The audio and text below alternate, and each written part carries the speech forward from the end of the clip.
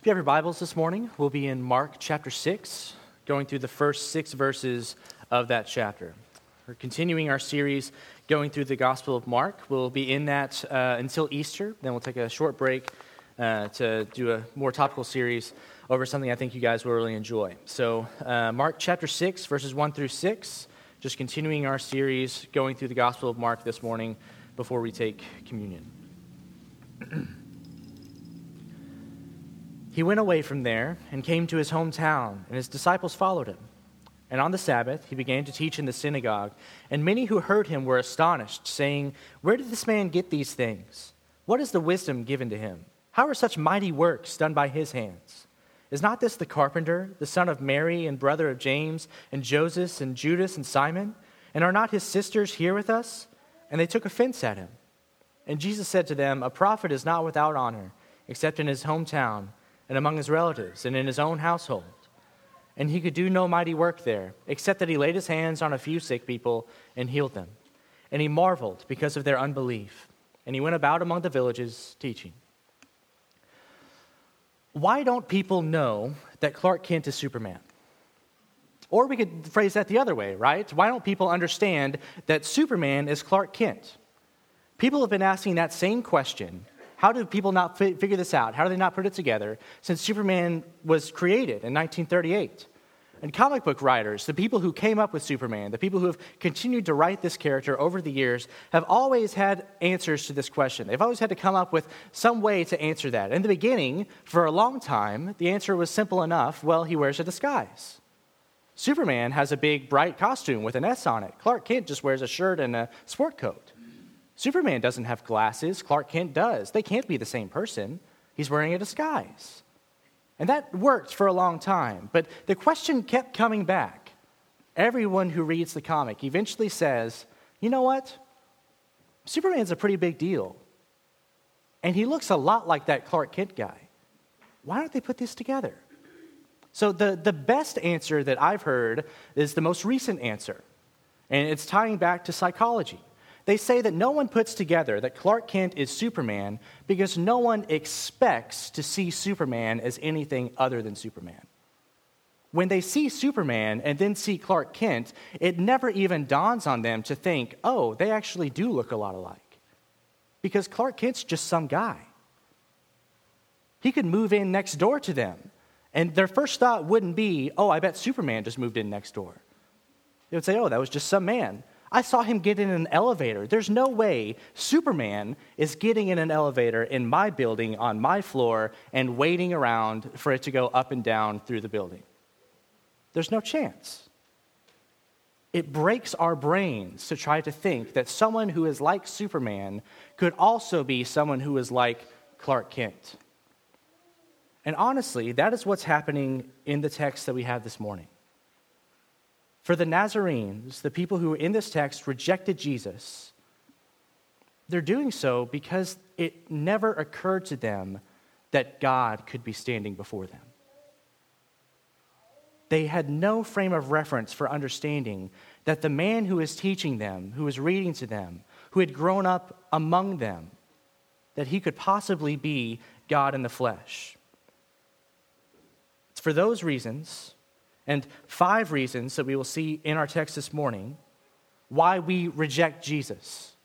From these short verses, we can see 5 reasons why the Nazarenes reject Jesus, and those 5 reasons, I think, still hold true today for why people tend to reject Jesus. First of all, we are astonished, but we are not convinced. Look at the first 2 verses. He went away from there and came to his hometown, and his disciples followed him. And on the Sabbath, he began to teach in the synagogue, and many who heard him were astonished. You see, they heard what he said, and just as with everywhere else he went, the people marveled at his teaching. All who heard him were astonished. This was new teaching of the old scriptures, but it had authority. It was different. They were astonished at what they heard. They were helpless in the face of this. You see, astonishment is involuntary. It's like shock. You can't choose to be shocked. You simply are shocked. You simply are astonished. It's something that happens to you. They had no choice other than being astonished. But astonishment is often momentary. We're astonished for a second, for just a few moments, and then it moves on. It's shallow. If astonishment is all we have, we don't stay there. It's like a drug high. We don't often get astonished in the same way, in the same place, to the same extent twice. We have to have more. We have to have different. We have to have something else. But our astonishment shouldn't leave us with simply just astonishment. We shouldn't just stay there. Rather than slowly coming down from our astonishment, we should move on to study, to belief, to being convinced rather than merely astonished. That which once astonished us should move on to convincing us. But they were not convinced of his teaching. We can see that from the rest of these verses, right? They immediately moved on from their astonishment to questioning, to disbelief, to skepticism. They were astonished involuntarily, but they were not convinced by what they heard. They didn't believe and continue to listen. They spoke. They only questioned. We should move from our astonishment to being convinced by his teaching. We should press into that teaching. We shouldn't merely be astonished or move from that astonishment to questioning the one who astonished us. See, we often tend to reject Jesus because while we may marvel at what we hear, while we may be astonished at what he says, we aren't convinced by it. It hasn't taken root in us. We hear it and we say, yeah, that was cool. I heard that. Great. What else you got for me? Astonish me again. We reject Jesus oftentimes because while we are astonished, we are not convinced. But we also reject Jesus because we tend to think according to the flesh. That's the second reason in our text this morning. That was the problem for the Nazarenes. It's similarly the problem for us. We reject Jesus because we think according to the flesh. They said, where did this man get these things? We think according to what we see rather than what simply is. From where did this man get these things? They had no concept for anything other than what they could see, what they could touch, what they didn't already know. They rejected the spiritual aspect of what they heard. They saw a man standing before them and they said, where did he get this? I don't see the scroll that he's reading from. I don't see the school that he went to. Where did this knowledge come from? They didn't know where it came from, so they rejected him and his teaching. And we today are all too like them. We forget what Scripture tells us in Ephesians 6, verse 12. For we do not wrestle against flesh and blood, but against the rulers, against the authorities, against the cosmic powers over this present darkness, against the spiritual forces of evil in the heavenly places. You see, there is a spiritual dimension, a supernatural dimension to every aspect of our lives. When we encounter opposition, when we're tempted, when we're tried, when we encounter conflict, we aren't merely dealing with the things that we see. We aren't merely dealing with the people in front of us. We're dealing with spiritual forces at work. And we today, in our modern mindset, tend to reject that. I know for me, particularly, I fall into this way too much. My simplest explanation is always the least supernatural explanation. Okay, you didn't get a flat car on the way to work, a flat tire on the way to work because there was a demon. You got a flat tire on the way to work because you ran over a nail. And maybe that's true. But we can't wholly deny the supernatural aspect of our lives. We as Christians particularly should not deny the supernatural aspect of our lives. We have pretty clear texts that tell us that we should acknowledge that there is more at play, there is more behind what we see than merely what we see. And that's the reason why the Nazarenes were rejecting Jesus in this verse. Their anti-spiritual mindset caused them to reject him. They were thinking only according to the flesh. From where did this man get these things? But they were also thinking of him merely as a man rather than as God. From where did this man get these things? You see, they weren't simply denying anything that was supernatural. They were denying that he was supernatural, that there was anything more to him than what met the eye. They rejected him as God because they were seeing him in his flesh. And throughout church history, this has often been the struggle for people, even people who would claim to be Christians. Our problem, what has led to the most heresies, what has led to the worst doctrines that we've ever read, the worst heretics that we've ever encountered in church history, we always fall into one ditch or the other. That we either emphasize Jesus' divinity, his godhood, to the point where we say, you know what, he was so God that he wasn't actually a man. Or we fall off the horse on the other side. We say he was such a man that he was just a man. He couldn't also be God. We fail to see that he is God in the flesh. He is the God-man. He is not merely one or the other. We cannot, when we look at Jesus, think of him as only a man, and we cannot, when we look at Jesus, think of him only as God, because he is both. He is truly God and truly man. The official definition of the church that we've had for centuries for this idea, when it tries to explain this, says he is of the same essence as the Father according to his deity. He is the same essence as God. And he is of the same essence with us according to his humanity. He's like us in all things except sin. The same essence as God and the same essence as man. He is both God and man.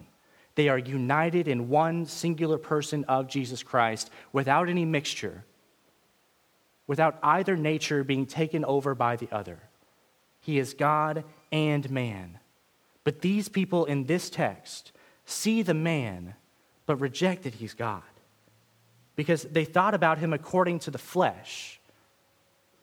They said that he can't be God. Paul even talks about this idea in 2 Corinthians 5:16. He's writing to the Corinthians and saying, "From now on, therefore, we regard no one according to the flesh. Even though we once regarded Christ according to the flesh, we regard him thus no longer." He's trying to get them to emphasize that when you see a person in front of you, you cannot think of them as merely flesh and blood.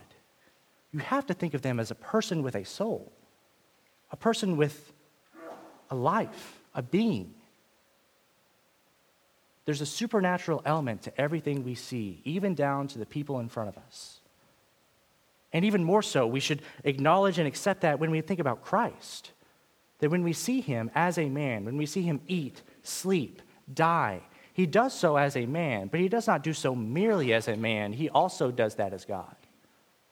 We have to acknowledge that he is God even as he is man. This is the core rejection this morning that they have. They look at him and they say, nope, that is a man. That's a guy. That's Clark Kent. That's not Superman. That's all he can be. We tend to think of Jesus as merely a man, but we have to always remember that he is the God-man. The third reason in our text this morning that we tend to reject Jesus is because we think according to our own wisdom. What is the wisdom given to him? It says in verse 2. So we're doubting the wisdom that we hear, all right? What is the wisdom that is given to him? They say, what even is this? What is he saying? What is his teaching? That same teaching that had just astonished them was what now they were questioning. They had just marveled at it, and now they said, I don't know about this whole teaching thing. I don't know about this wisdom. This Jesus guy, he's got some crazy ideas. I don't know that I want to believe him. They had just been astonished, and they immediately moved on from astonishment into questioning that which astonished them. How fickle we as humans can often be. But they didn't just doubt the wisdom that they heard. They doubted where the wisdom came from. See, more than just doubting the teaching itself, they were doubting the teacher himself. What is the wisdom given to him? They didn't think he could possibly be teaching out of himself. They didn't think he possibly could have known all of the things that he said in himself, that he could possibly be God in himself, revealing himself to his people right then and there by teaching them. And they didn't know where that teaching could have come from. What is this wisdom that's given to him? Where did it come from? Again, they doubted that he could be God.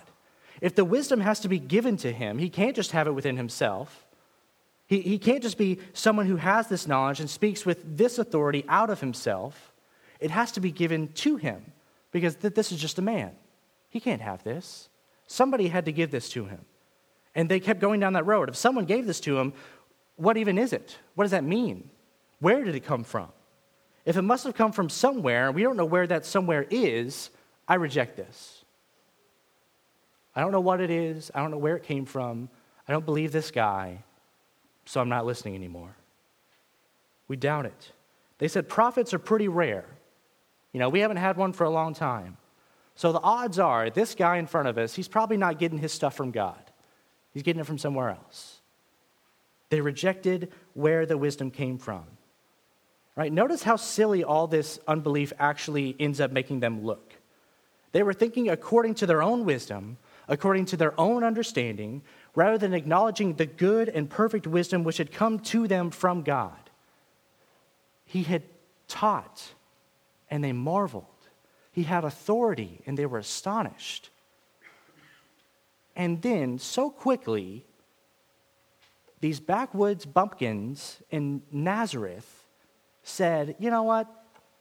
I don't believe this. I think I know more than this guy. I don't trust him.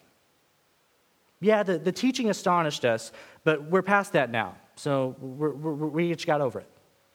Yeah, the teaching seems to have authority, but that can't just come from this guy standing here. So maybe it came from some other source, but that source can't be God.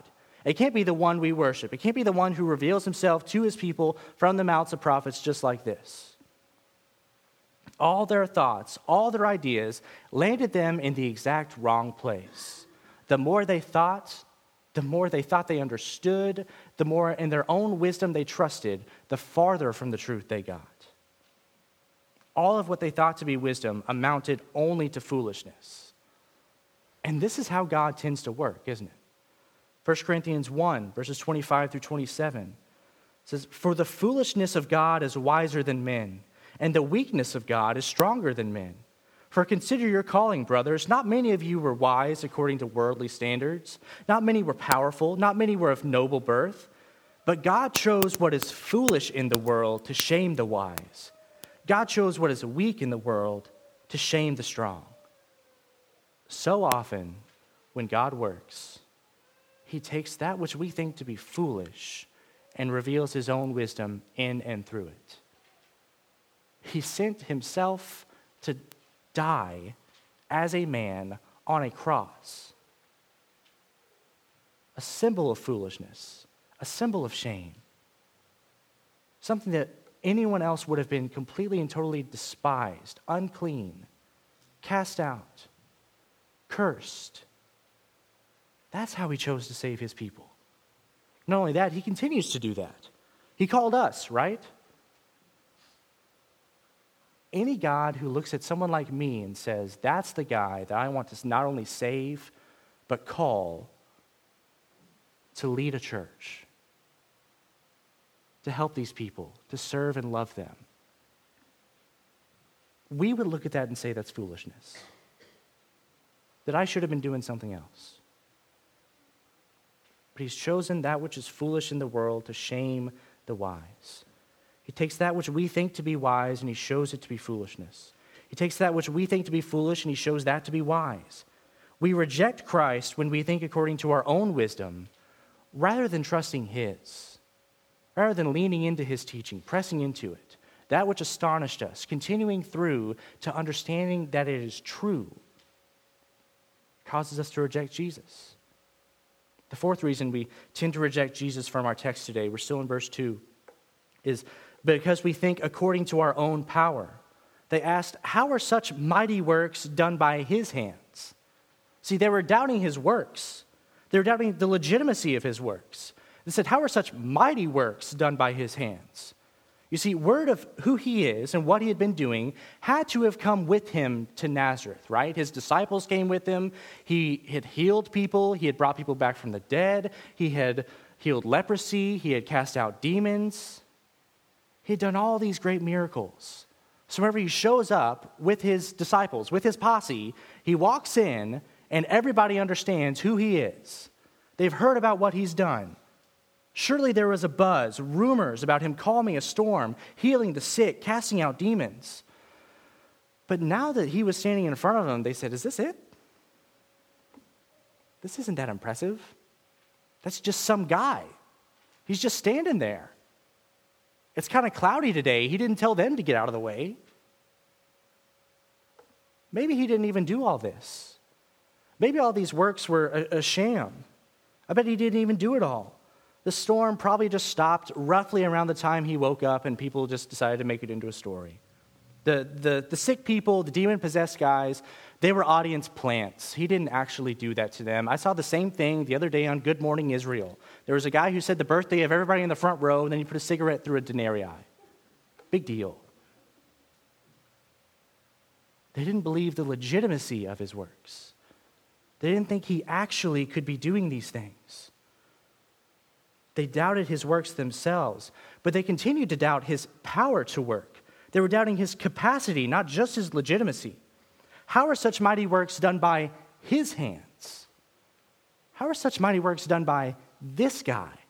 I could possibly believe it by someone else, some other situation, some other place, someone who seems to be more impressive, but not this guy. He's just standing there. We know him. We keep going back to their core rejection. They're doubting that this man in front of them is God. They think he's just a man. And the more they think about it in their own wisdom, the less impressed with him they actually are. They think, no, not only is he just a man, he's kind of a lame man. He's just there. He's not even really doing that much. No way does he have the power to do that stuff. Just look at him. One of my favorite sports oddities is Tom Brady. Not because of the guy. I kind of always hated him until he now is retired, and I can now affirm and respect that he is the greatest NFL quarterback of all time. Because now I don't have to worry about him anymore. He's gone. But he was the 199th pick in his draft class. People looked at all of these athletes and said, I would rather have 198 of these guys than this one who's the best person to ever do it. And they did that because if you saw Tom Brady back then when he was being drafted, you would have done the same thing. Okay, there's a famous picture of him at the NFL Combine where he went to train, where he was showcasing himself to the teams that were going to draft him, and he's standing there shirtless and in some shorts, and he doesn't look like a football player. Not even close. It's almost like a prank. It's like someone's brother snuck in and took a picture.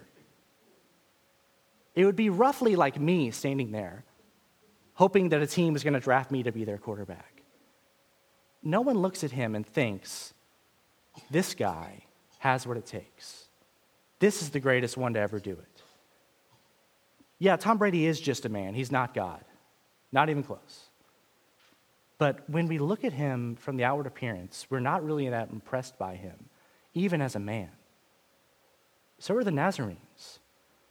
That not only were they denying his divinity, they were saying, even as a man, big deal. Because they thought they knew him.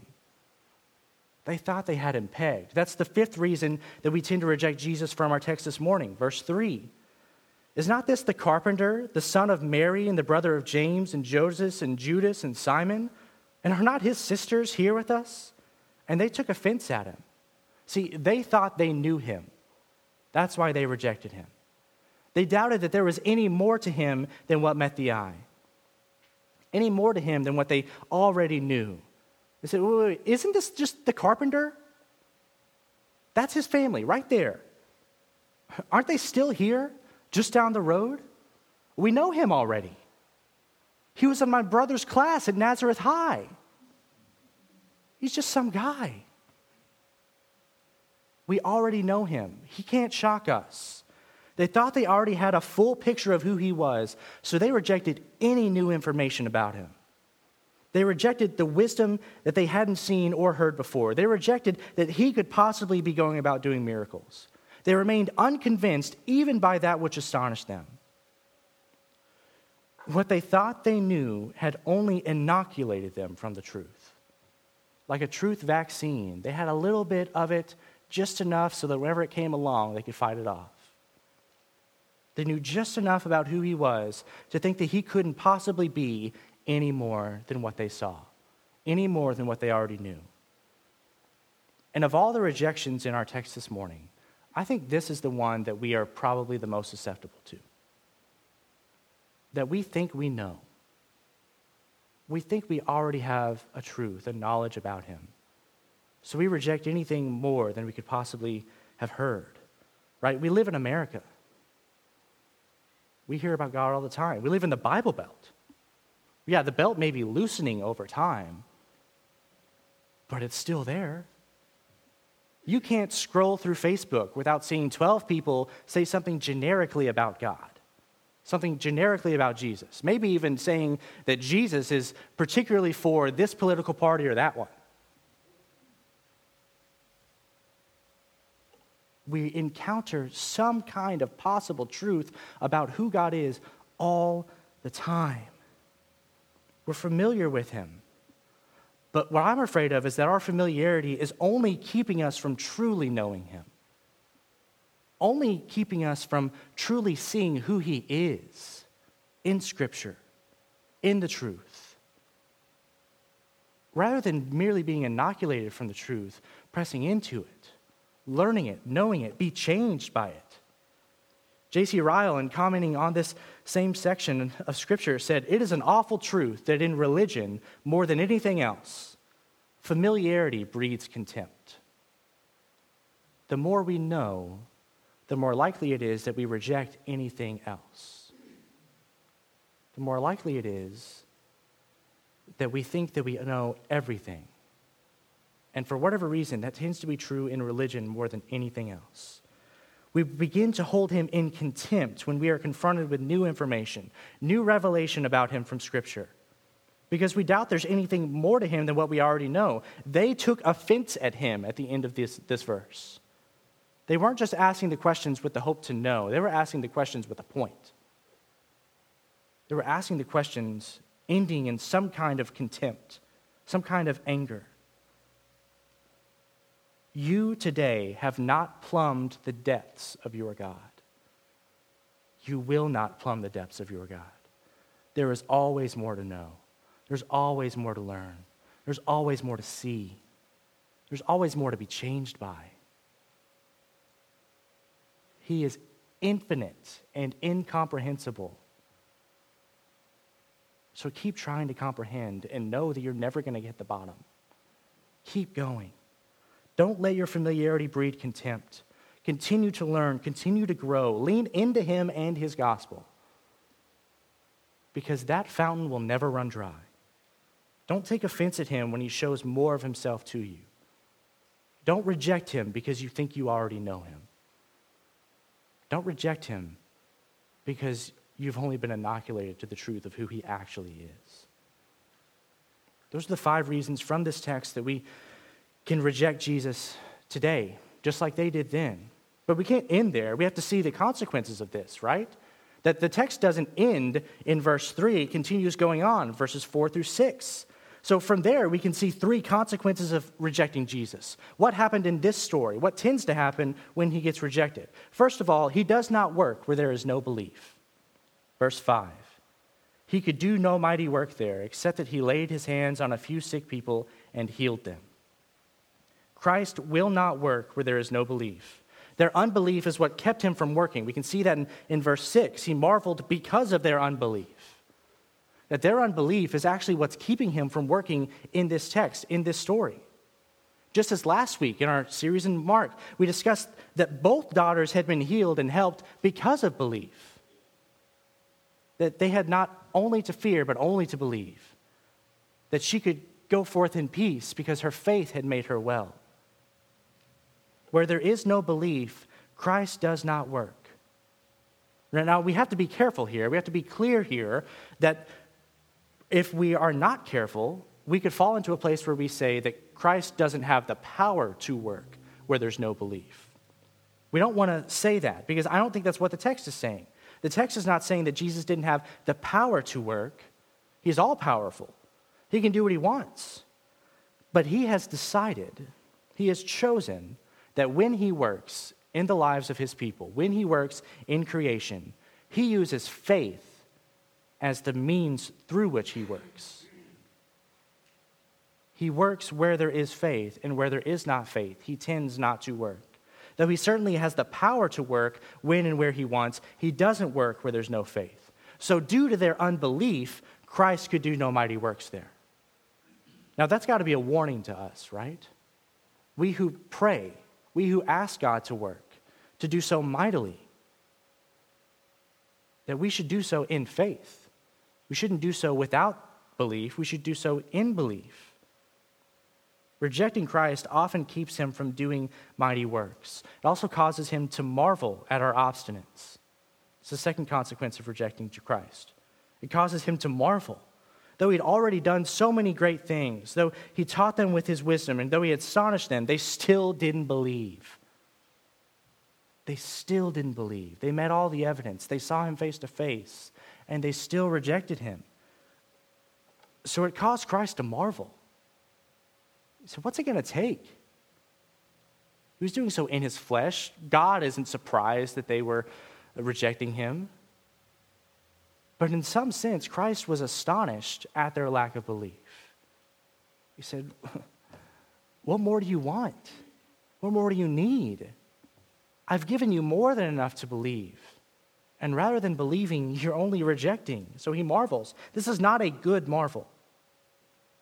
He's astonished at the lack of belief around him, which causes him to move on. The end of verse 6, he marveled because of their unbelief, and he went about among the villages, teaching. This rejection, this lack of belief, eventually causes Christ to just move on. He continues to work. He continues to teach, to heal, to save. He does his work that he was sent here to do, but he does that somewhere else. He doesn't stay in Nazareth. He gets rejected, and he moves on. Through some other means, in some other place, he will accomplish his work, but not there, not among those people. You see, we often reject Christ, and when we do so, we think that he's the one who's being rejected.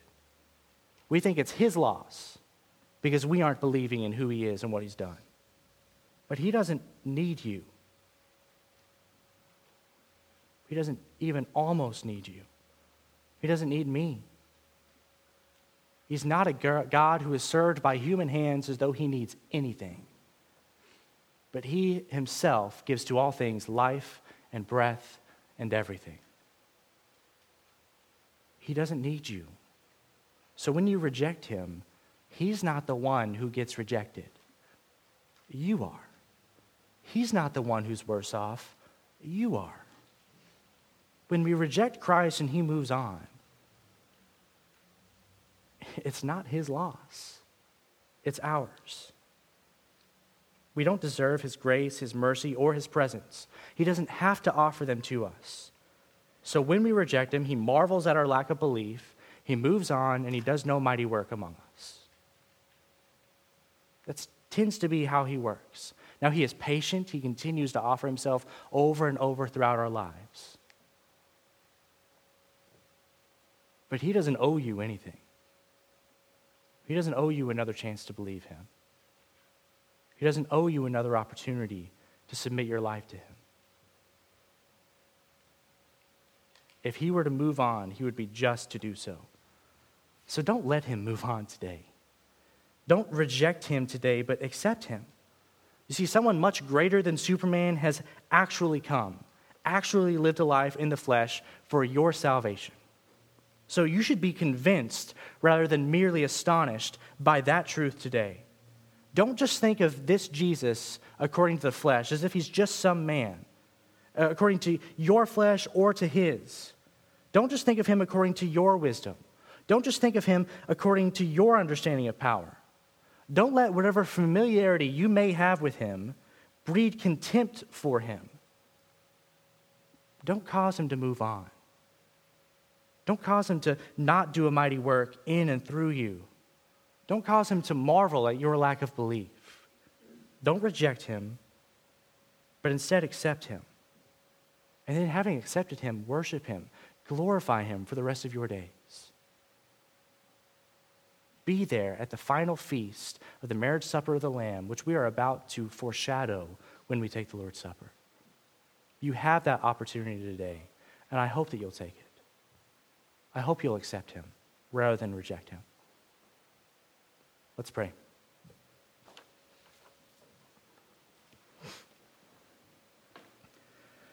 God, thank you for this day. Thank you for all that you've done for us, Lord. Thank you for the chance to accept you rather than reject you. Thank you for coming, for revealing yourself to us, for astonishing us with your teaching, with your words, with your power, your might, your works. Help for us to see you better and to know you more,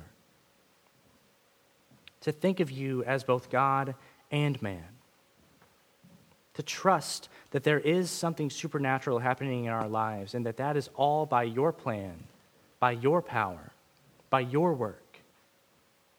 Help for us to not be so familiar with you that we think that we already know everything there is to know. Help for us to press in, to know more, to be more, to trust more. We believe, but help our unbelief. Save us and reveal yourself to us today. In Jesus' name we pray. Amen.